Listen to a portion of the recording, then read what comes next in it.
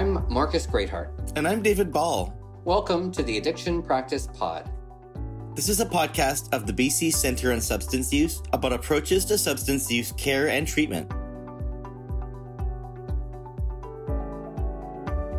Recorded on the unceded traditional territory of the Coast Salish peoples, including the Musqueam, Squamish, and Tsleil-Waututh nations.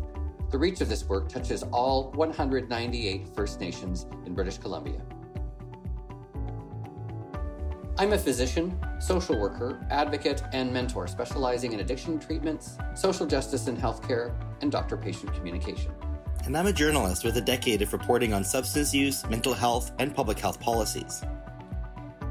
This is a podcast for healthcare providers focused on issues here in British Columbia. We'll hear from clinicians, policymakers, and people with lived experience on approaches to substance use care that work.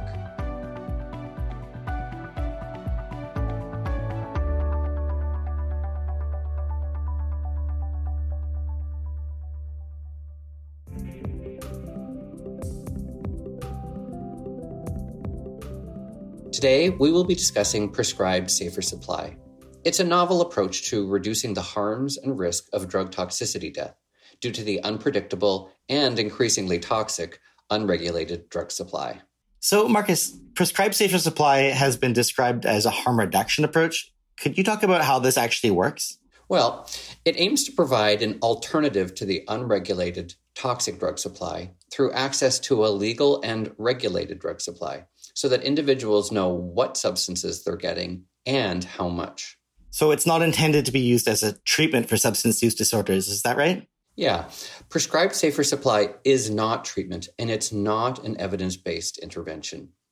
The key differences I see with prescribed safer supply is that it's intended for folks who have not had success with or do not want treatment, but who do want to reduce their reliance on the unregulated supply, which is increasingly toxic and unpredictable.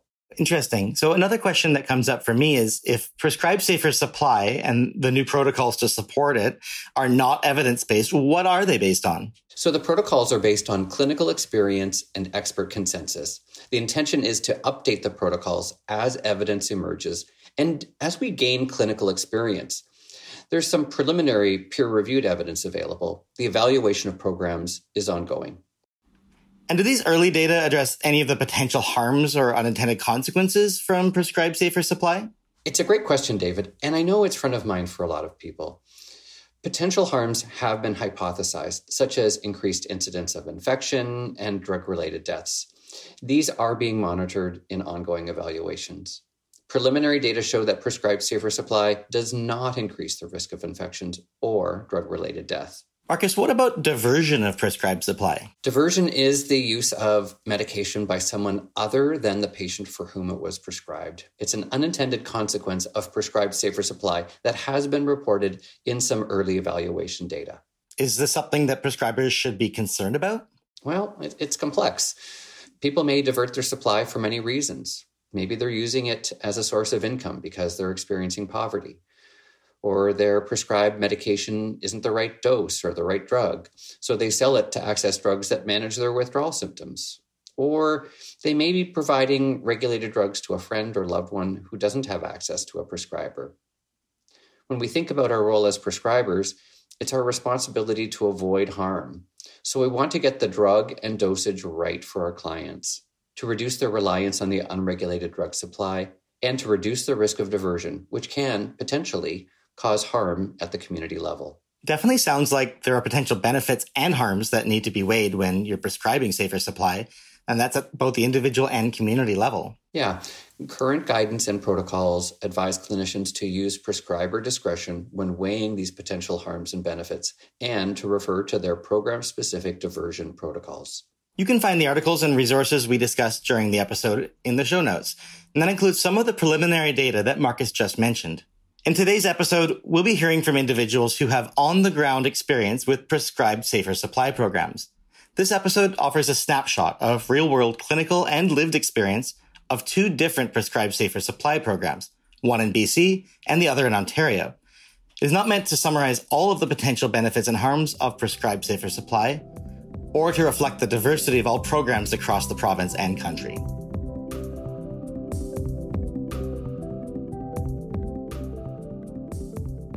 Today, we want to bring you a few different perspectives. First up, we're excited to hear from Corey Ranger.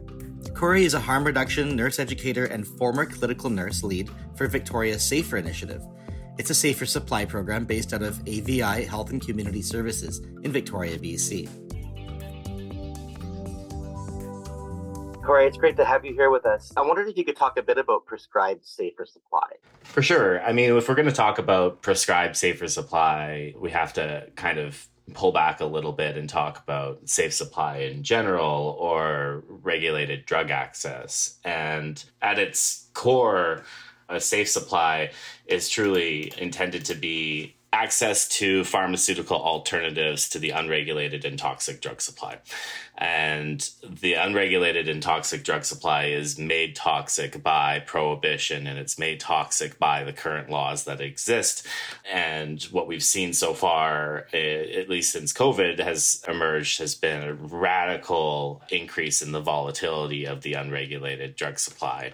Incorporations of animal tranquilizers, including xylazine, benzodiazepines like atizolam and bromazolam, truly no quality control that happens there. And so in the current context of this public health emergency, we're not really dealing with a crisis of opioids or overdoses. We're dealing with a crisis of drug poisonings. People don't know what they're getting. There's no consumer rights. And that's what safe supply really is about. It's about bodily autonomy. Prescribed safer supply is delivered through a medicalized lens, and it can look in a number of different fashions, like the Crosstown Clinic in Vancouver, where people are able to access injectable hydromorphone as an alternative to the unregulated drug supply. Or it could look like one of the safer programs like Safer Victoria or Safer Vancouver, or some of the programs that are developing in the North Island. And in those programs, people are offered fentanyl as an alternative to the unregulated drug supply. Prescribed safe supply, as we know, has really been a contentious issue in British Columbia. It represents one component of a continuum that we need to see fully invested in if we're actually going to start to see a change to the preventable deaths that have been happening in British Columbia. Can you talk about some of the evidence that you have collected for the prescribed safe supply? Because one of the great things about interviewing people on this podcast is everyone has so much evidence that they're gathering day to day for many years. So I would like to hear a bit about yours and what you learned from these programs. The Victoria Safer Initiative got its funding in June of 2020 from Health Canada's Substance Use and Addictions program to actually develop, implement, and evaluate a flexible model for prescribed safer supply. And we were only given 10 months of funding in order to do so. And so we got started right away by working in the homeless encampments and connecting people on an individual basis to safe supply. And concurrently, we started doing research, and we partnered with the Canadian Institute for Substance Use Research and Solid Outreach in order to develop a concept mapping exercise that would help determine what people need from a safe supply program in order for it to be accessible and effective. And we did focus groups with people who inject their drugs, people who smoke their drugs, people who live in the hotel shelter sites, people who are living in the parks, people who identified as First Nations, Indigenous, or Métis, people who are engaging in sex work. And we asked them all one centralizing question, which was, I would access safe supply if. And they filled in the blanks. And that's how we informed our program. We tried to take an iterative approach with the program. And every time we got feedback, we would develop and change. We set up med delivery programs when some of our participants who are in wheelchairs were not able to get to the pharmacy. We put together overdose prevention sites in the parks when risk was higher over check week. And we tried really hard to embody this flexible model that Health Canada has as a definition of a safe supply program. Over time, we also heard that people weren't having their needs met just through hydromorphone or oxycodone tablets. And so we opened a clinic and we started offering fentanyl alternatives, injectable sufentanil, fentanyl patches, and fentanyl tablets. And over the time, we've also been collecting the feedback. And so that's the data component. How is this actually working? Do we know if this is actually working? And the answer, at least on the side of Victoria Safer, is a resounding yes. We collect all of this data because we also know that the evidence on prescribed safer supply is quite shallow right now, and that quite often some of the biggest detractors of a safe supply are going to say, well, where's the evidence? How do we know that this is being informed informed by the evidence. And so SAFER spends a lot of time trying to contribute to that body of evidence. Yeah, I think as a clinician myself who's doing safe supply, I see how our education as healthcare providers in whether it's medical school, nursing school, social work school, is anchored in opioid agonist treatments and with a goal of helping people abstain from using drugs. And I see from my own experience how this can feel like a stretch from the formal education that many of us received when we were training. Based on your clinical experiences implementing the Prescribed Safer Supply program in Victoria, what lessons could you share with other clinicians? There's so many lessons that can be gleaned from trying to do this work.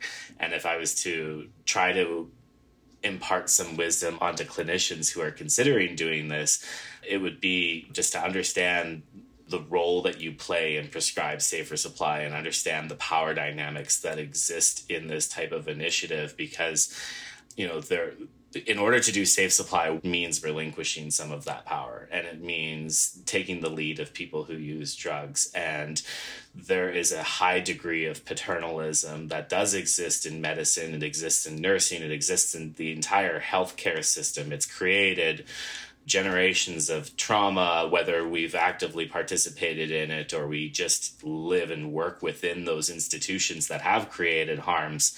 Those harms are there and those power dynamics are there. And so if you're going to be doing Prescribed Safer Supply, start now. If you haven't been talking to people who use drugs, talking to your patients, understanding why they're using drugs and what their goals are, and really try to challenge some of your biases and your preconceived notions or what you believe to be priorities for the patient, because it might not align with what their goals are. And what we've learned from trying to do this program is that done through a prescriber-driven lens, safe supply is not going to meet the needs of all of the people who are actually at risk of overdose.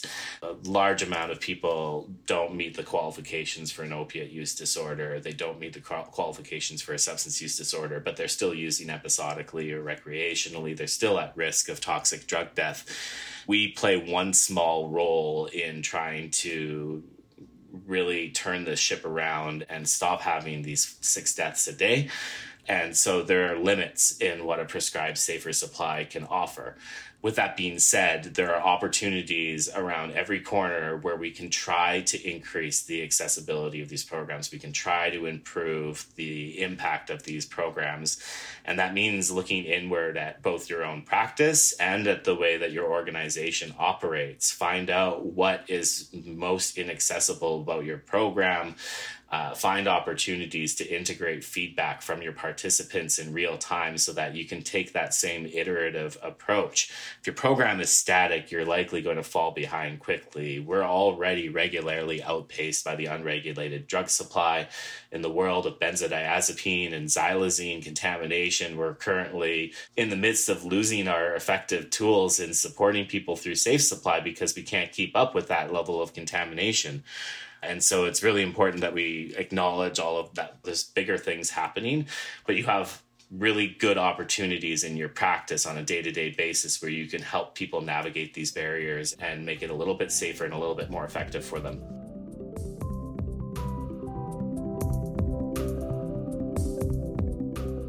That was Corey Ranger. He's a harm reduction nurse educator and former clinical nurse lead for the Victoria Safer Initiative. We're so pleased to have here with us today Dr. Andrea Sereda, a physician with the London Intercommunity Health Centre in Ontario. Dr. Sereda is focused on providing healthcare to people who are marginalized from the healthcare system and leads the Safer Opioid Supply Program. Safe supply programs in BC are increasingly offering fentanyl. Can you explain why you think that is and why more, if anything, is needed for prescribed safer supply programs to be successful? Here in Ontario, we're quite jealous that you're able to offer that fentanyl because that isn't something we've been able to do here in Ontario. But people who use drugs have been calling actually for a safe supply of fentanyl itself for a number of years now. So I really admire BC in meeting those needs and really listening to the communities that they serve.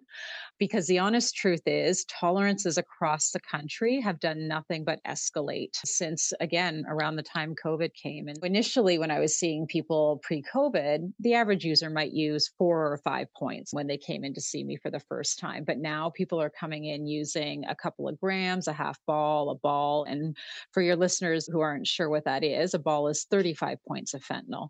The medications that we're using in Ontario, which is primarily dilaudid tablets, and I do say dilaudid on purpose as compared to hydromorphone because we use the dilaudid and it cooks better, with a backbone of other long-acting opioids. But people are saying it just doesn't meet their needs. We just can't get to these doses. And so I think with the fentanyl tolerance across the country, we do need to provide actual fentanyl of known concentration, known purity, because that is going to match the tolerances that people are getting from the street supply. And that is how we actually pull them away from the street supply. It really sounds like a lot of what you were just talking about, the expertise you've gained and even how different supplies can cook or how people are using them, what they're seeking really comes from on the ground relationships. Tell me about that, how you're working with what's usually a very marginalized community in our country. It was years of trust building before we really could get Safer Supply off the ground in London. And we started back in 2016.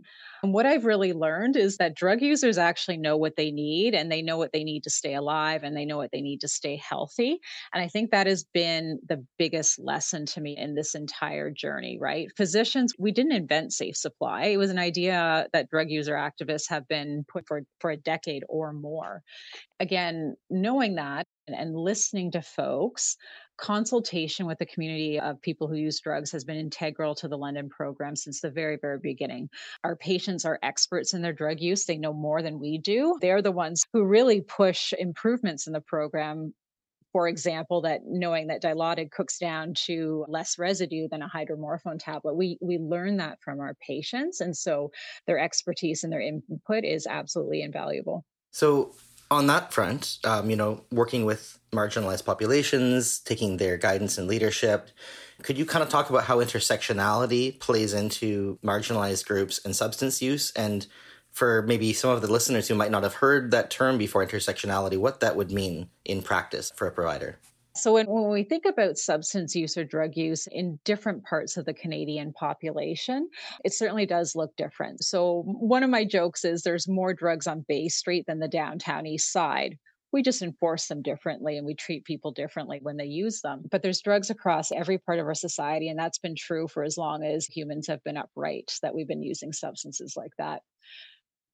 The people that I take care of are certainly a very specific population. I primarily take care of people living in homelessness who are housing deprived, many sleeping rough, many in encampments, obviously in abject poverty and scarcity of basic things that should be human rights. And so substance use in this group, it's not just about getting high, which I think people think. It's often a survival technique. If you've been sleeping outside in Ontario winters for 3 years on the pavement, most of the time you don't even have a tent and you eat once every couple of days, your body hurts, your back aches, you have frostbite on your hands and your feet, maybe the tip of your nose, your chronic disease hasn't been managed because you're so focused on surviving day to day.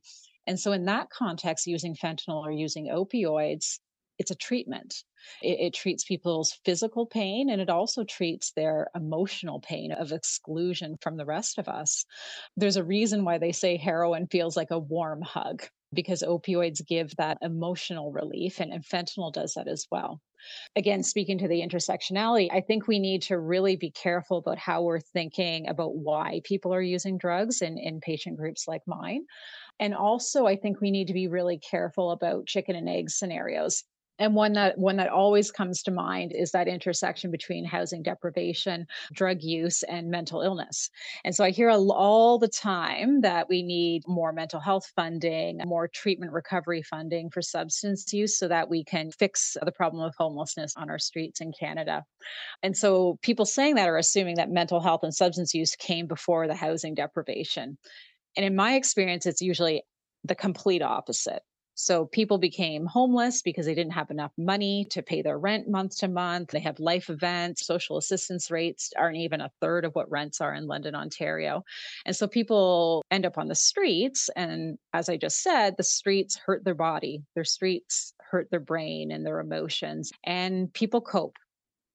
And with that comes often either the development of new mental health issues like depression, anxiety, PTSD, panic syndromes, or worsening of pre-existing mental health problems as well. When we're thinking about how those intersect, I'd like to put housing as the primary objective because, housing is healthcare in terms of helping folks stabilize their substance use. Yeah, and it sounds like, oversimplification to a single answer is not accurate in almost any case. If people say that it's only for not getting high, some people are doing it because they need to get high, to get self-medication in a way. Other people are coming from a lot of adverse childhood events and trauma, and others maybe aren't, and to develop those things after. So really good to keep the broader view and listen to what people are saying, not assume, because I guess that would dictate treatment, wouldn't it? How people approach it. It is. And that's part of what we talk about with our patients on the Safer Supply program and in their intake appointment, in their first few appointments. What are their goals with Safer Supply? And so some folks, their goals are they want to stop using fentanyl and they need some clean drugs to be able to do that. That's great. We can help folks with that. Some people say their goal is just not to die. So they still do want euphoria. They still want to get high, but they don't want to be having reversed overdoses every other day. So they want to continue to use drugs, but in a safer way.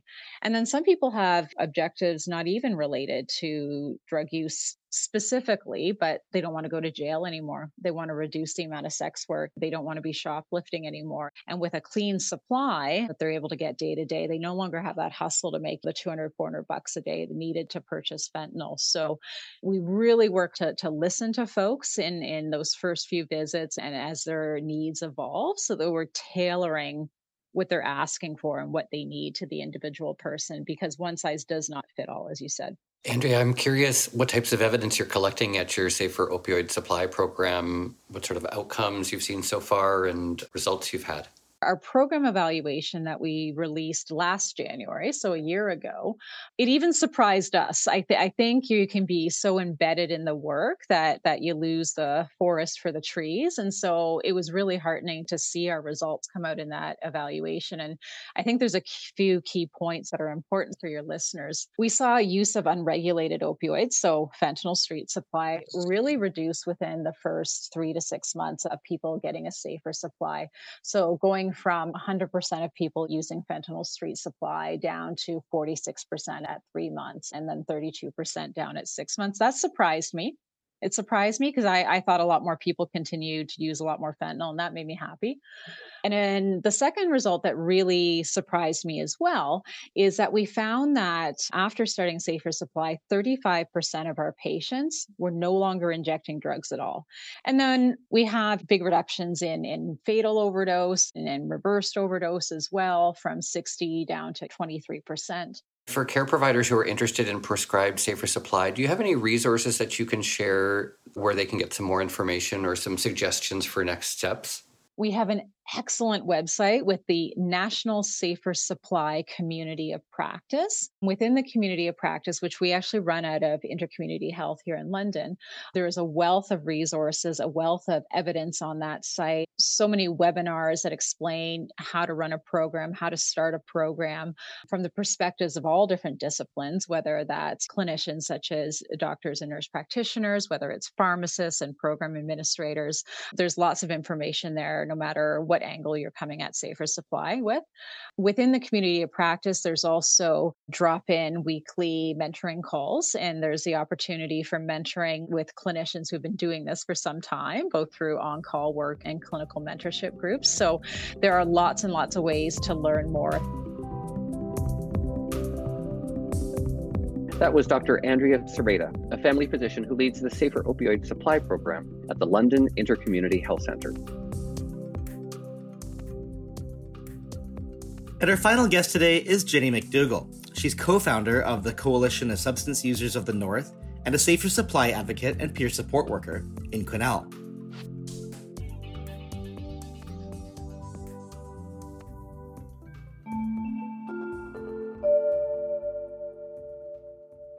So my name is Jenny McDougall, and I just wanted to respectfully acknowledge that I am doing this and I live, work, play, rest, and learn on the unceded traditional territories of Lataco Dene and what's colonially known as Quesnel, BC.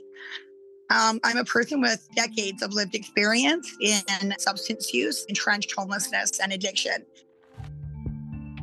I've been off of illicit supply for about 11 years now, and I've been on OAT, specifically methadone. And during that time, about 6 years ago, I got involved in harm reduction work and CSUN, which is Coalition of Substance Users of the North.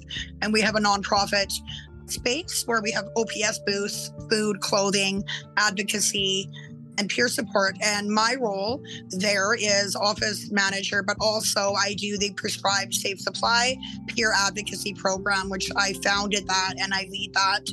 And that includes me doing all the deliveries for methadone, Katie and Suboxone, safe supply meds. And I drive people to appointments. I give them reminders. I deliver the meds to the shelter, the supportive housing building, as well as to the street and people's homes. And I sit at many tables around BC advocating for better access to safe supply. Being homeless, no phone, all of that, it's very hard to make the appointment. For one reason is because when you're first starting it, it's not even going to do anything.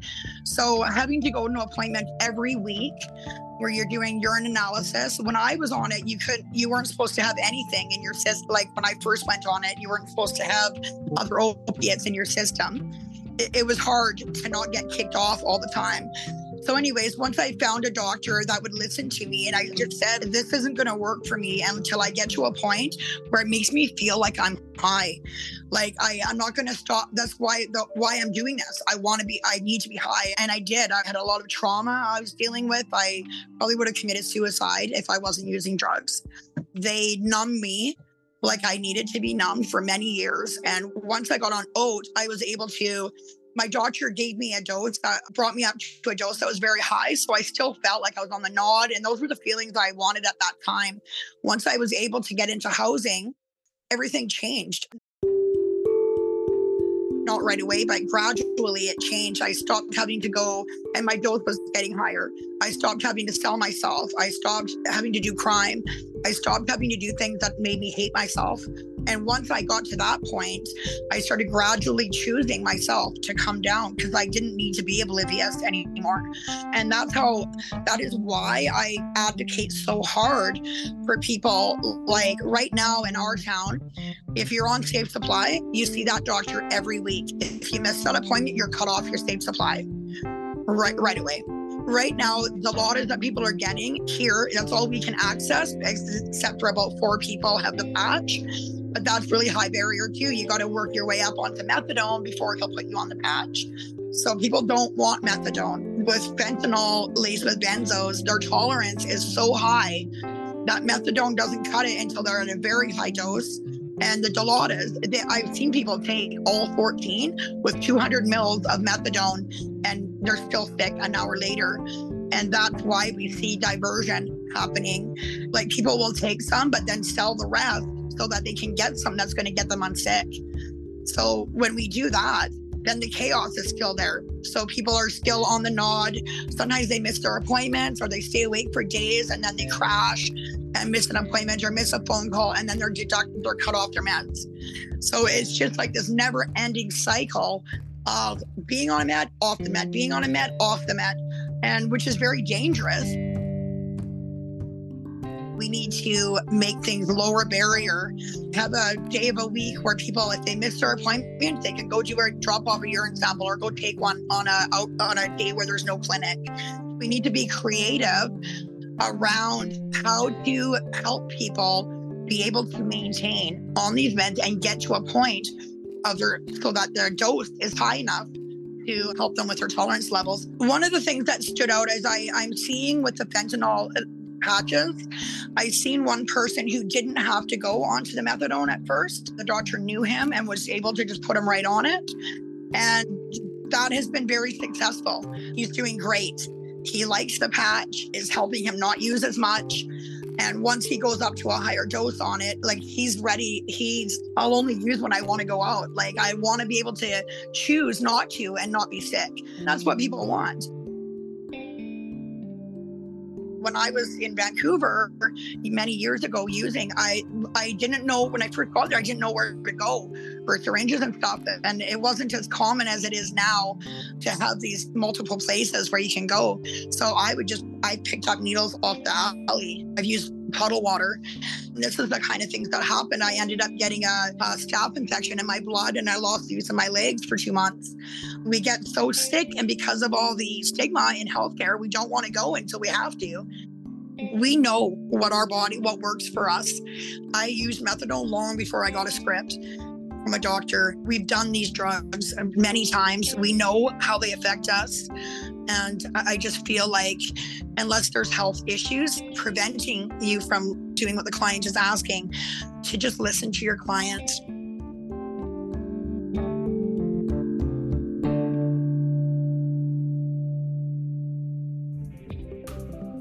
That was Jenny McDougall, Safer Supply advocate and peer support worker. Today we've heard from some leading experts on prescribed safer supply. So, Marcus, what are our main takeaways today? Prescribed safer supply is an approach that falls within the continuum of care for substance use disorders. It offers access to a regulated supply of drugs. The main goal is to reduce the risk of harms and drug toxicity deaths that come from the unregulated drug supply. It's intended to reach individuals who are at high risk of drug toxicity from unregulated drugs. Also, there's an important distinction to be made between prescribed safer supply and substance use treatment. Prescribed safer supply is a novel intervention being trialed for people who have not benefited sufficiently from treatment or are not interested in accessing treatment. Prescribed safer supply programs aim to reduce harms by reducing a person's reliance on the unregulated drug supply. This does not inherently involve reducing or even stopping substance use. In comparison, treatment is focused on using evidence-based interventions to improve quality of life and reduce or stop non-medical substance use. And while treatment and harm reduction may have different aims, they are not mutually exclusive. Many individuals can and do benefit from both types of care. It's important to note that prescribed safer supply protocols are based on clinical experience. Evaluations are ongoing to assess the safety and effectiveness of prescribed safer supply programs. Unintended consequences, such as diversion, should be taken into account at the individual and community level. As a clinician, this means using prescriber discretion and following the most up-to-date guidance and protocols. Every program should develop its own approach to diversion, prioritizing patient safety, continuity of care, and community safety. And lastly, it is so important to incorporate client-centered care into your practice. Listen to your client and trust them when they tell you what they need, which might be based on what has or has not worked for them in the past. Talk with your client about their goals with prescribed safer supply and understand what harm reduction means for them. Thank you to our guests today, Corey Ranger, Dr. Andrea Sereda, and Jenny McDougall. If you're interested in learning more about prescribed safer supply or want to read the preliminary evidence on safer supply programs, check out the resource in the show notes. There you can also find the most up-to-date resources from the BCCSU, including the Opioid Use Disorder, Practice Update, and Prescribed Safer Supply protocols. And as usual, help us to create the best possible podcast by filling out our short survey. Just click the link to it in the show notes. This has been a production of the BC Centre on Substance Use. And it was made possible through a financial contribution from Doctors of BC, with support from BC's Ministry of Health and Ministry of Mental Health and Addictions, and founding support from Health Canada. The views expressed here do not necessarily represent the views of those organizations. I'm Marcus Greatheart. And I'm David Ball. Thank you all so much for listening.